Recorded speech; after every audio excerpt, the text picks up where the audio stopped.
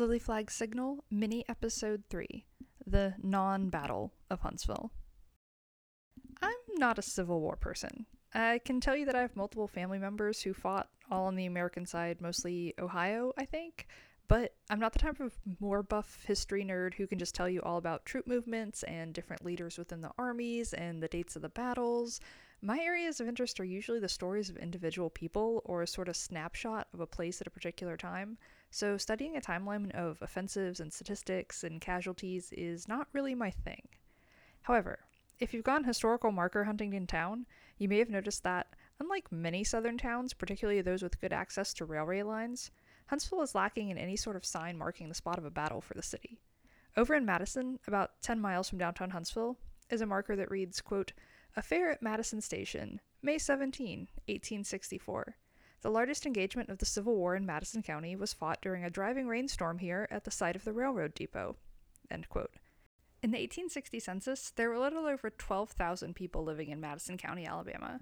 The breakdown of those numbers by city doesn't include any town in the county aside from Huntsville, which had about 3,600 people just inside the city limits, which was only like 1 mile square around the courthouse and included on its northern edge the beautiful and important train depot. But by my count, there were barely more than 1,000 people claiming Madison Station as their post office in that census. So why is it that Huntsville didn't have the largest engagement in the county? The city changed hands more than once throughout the war, and the area wasn't without strife and conflict, but why wasn't there a large battle to fight for Huntsville? The short answer is that one person chose not to forward a message. We'll be talking today about the days in which American troops first regained control of the city, as well as reading some 160-year-old diary entries, talking about trains, and learning about some clever shenanigans by telegraph operators. But first, I want to give a shout out to our sponsor for this season, We Are Huntsville. We've grown a lot since our days of a single square mile of city limits, and there's a lot of stuff to do here every day and night. To keep up with the goings-on in town, I definitely recommend following their social media. Their handle is We Are Huntsville. My personal favorite is the 5 Things to Do This Weekend series each week, but there are also calendars, blog posts, and more on their website, wearehuntsville.com. This is such an awesome community, and I really appreciate them choosing to sponsor our podcast. And now, a Huntsville-centric, pretty much battle-free story from the Civil War.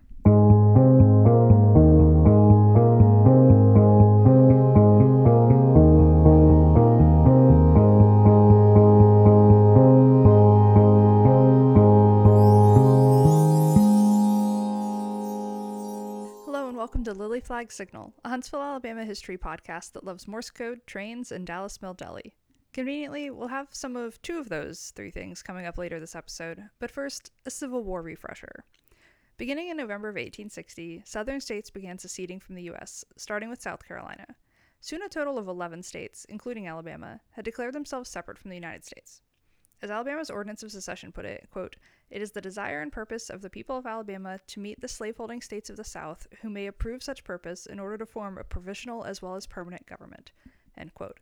The first capital of this new Confederate government was, for a few months, Montgomery, Alabama. The American Civil War officially started in April of 1861, when Confederates opened fire on Fort Sumter in South Carolina.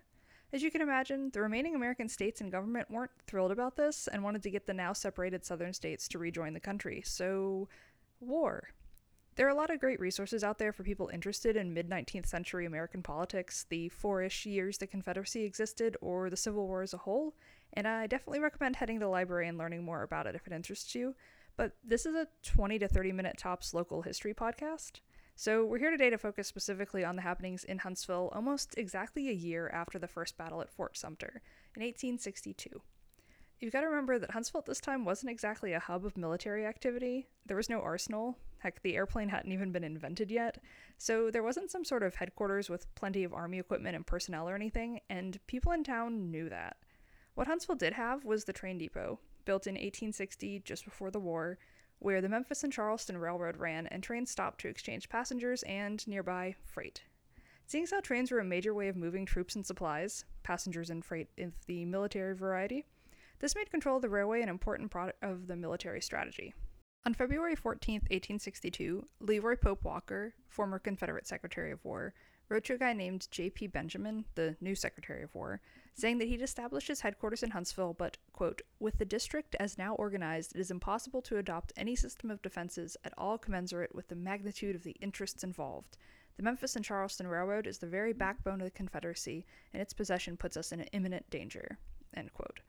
A few notes here. Leroy Pope Walker was a descendant of Leroy Pope, the man who bought the land from the government on which Huntsville's downtown now sits, and also he'd go on to become one of the defense lawyers in the Frank James trial here in town 20-ish years later.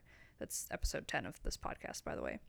5 days later, on February 19th, 1862, Walker wrote another letter, this time to Confederate leader General Beauregard, again worrying about the Memphis and Charleston Railroad access, and saying that, quote, "The whole people, both along the line of the road and the river, are in great consternation," end quote. So yeah, some people in Huntsville were aware they were somewhat sitting ducks, plopped right next to a very important railway. And now we get to talk about telegraphy. There wasn't a telephone system to communicate town to town with at this point, so telegraph offices were the fastest means of communication for longer distances. News, train schedule updates, personal messages. If you needed to get there fast, sending Morse code dots and dashes along an electrified wire was the way to go.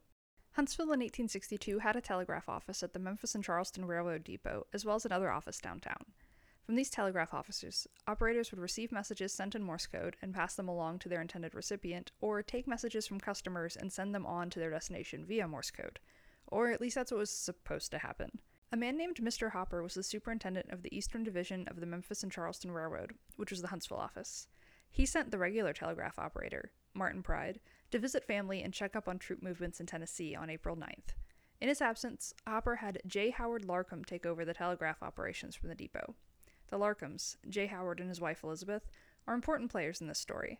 Mr. Larcom appears to have started advertising his photography services in Huntsville's Southern Advocate in December of 1858, so they'd been in town at least a little over 3 years by the time troops were approaching Huntsville.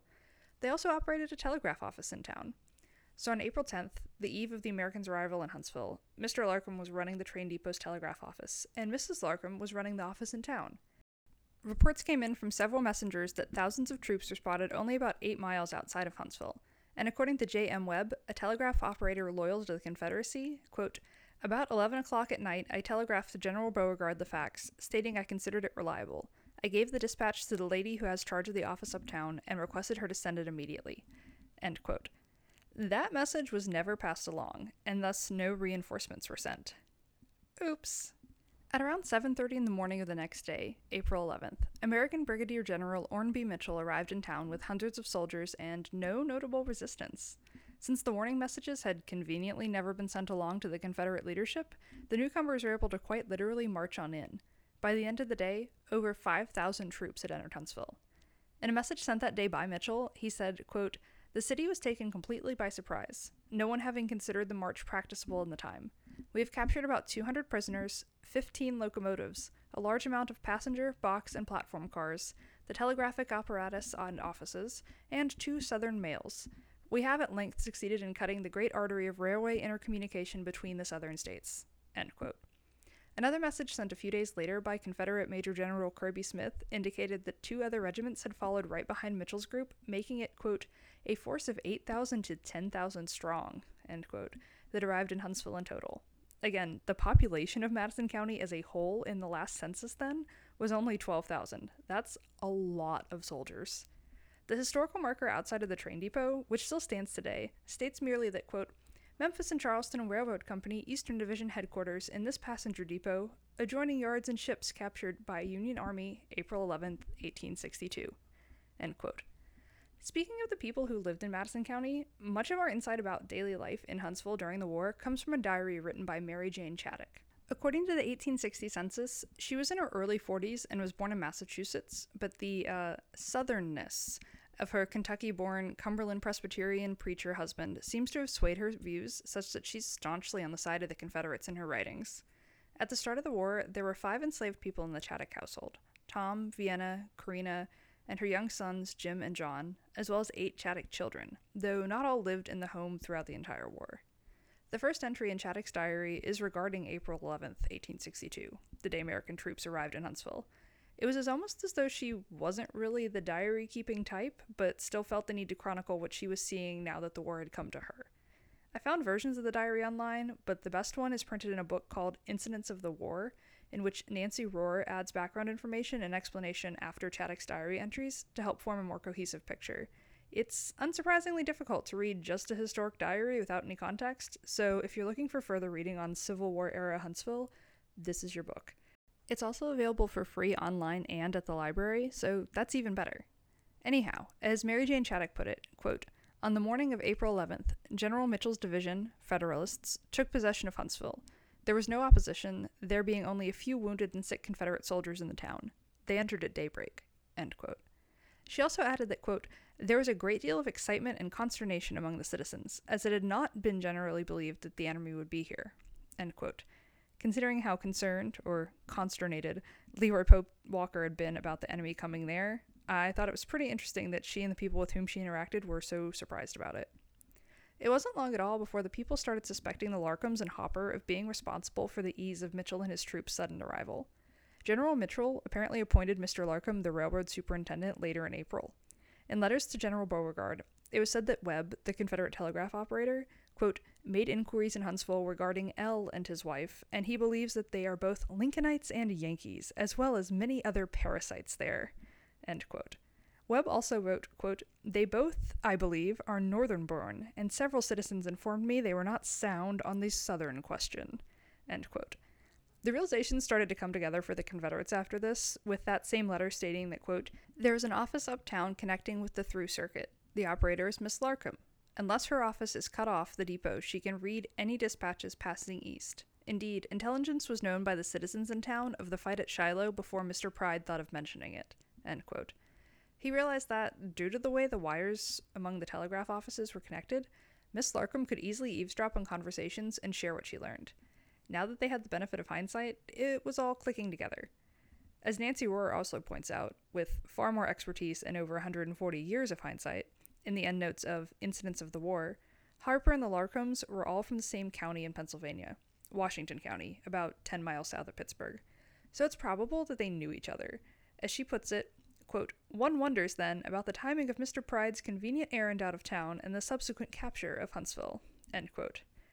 I wanted to highlight this story in particular because, to me, it's a prime example of how one person's actions, Elizabeth Larkham not passing that message along, can have such a major impact on history. Obviously, this wasn't the end of the war by any means. Control of Huntsville and that train depot would bounce back and forth again before the Confederacy dissolved in 1865, and there's a lot of local history to discuss in later episodes, but to add a few quick follow-ups. As for the people who had previously been enslaved in the Shattuck household, Tom stayed in town after the war ended and had a laundry business. Karina was able to get her young son Jim enrolled in a school in a West Huntsville church, then they and Vienna left town. Karina's other son, John, passed away of illness before the end of the war. Susan, the eldest of the Shattuck daughters, ended up marrying an American general despite her family's political leanings. When I started this show, I originally thought I wouldn't touch the Civil War with a 10-foot pole, mostly because it's such a huge topic, and this is a 30-minute tops podcast where things inherently have to be broken into smaller pieces, but here I am with an 11-foot pole, gently prodding at the local history tie-ins. There are a plethora of resources out there if you want to know more about the time period too, and of course I recommend Nancy Rohr's Incidents of the War.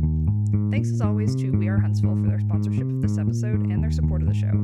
Check them out at wearehuntsville.com or on social media at We Are Huntsville for great information on local happenings, places to go, and things to do. You can also find the podcast online, both at lilyflagpodcast.wordpress.com and at lilyflagpodcast on Instagram. That's LILYFLAGG podcast, 2 G's. The former has transcripts with citations for the episodes, and the latter is full of behind-the-scenes photos, history memes, and other fun social media stuff. Also, this is a reminder that if you have any burning questions about Huntsville history, send them in. The listener request episode is fast approaching. Thanks as always for listening. Until next time.